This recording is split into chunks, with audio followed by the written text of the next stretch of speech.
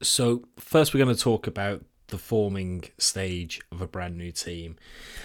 It's an interesting stage where team members are starting to get to know each other, and you'll probably reflect on some of these experiences from scenarios where you found yourself starting a new team yourself. It's situations where you find yourself trying to please each other in ways that potentially you wouldn't do, where it's individuals that you've got a more established relationship with.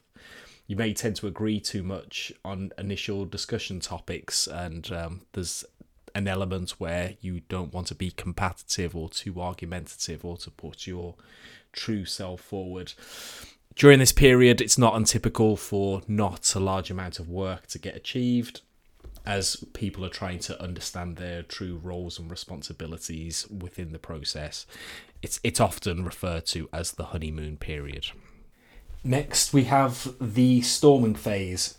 This is where people are tending to start to find their own voice within the group. They're willing to put themselves out there a little bit more.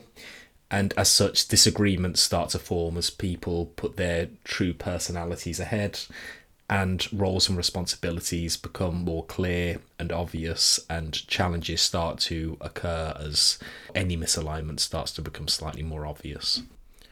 The third stage in team dynamics is called norming.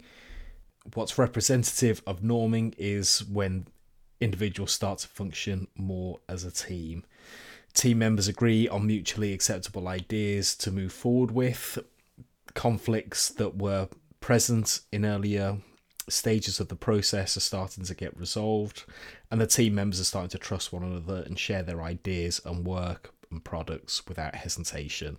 It's typical that a lot more work starts to get accomplished during this stage. Next, we have the performing stage. This is where the team is truly getting into their flow state. It's performing effectively, the skills are complementary, and true synergy is being created. They've developed the ability to solve problems as a team, and this is the major portion of the project where the majority of work will get achieved.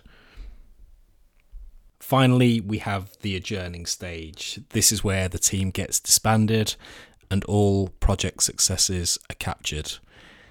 It's typical that people go back to their day job in this scenario.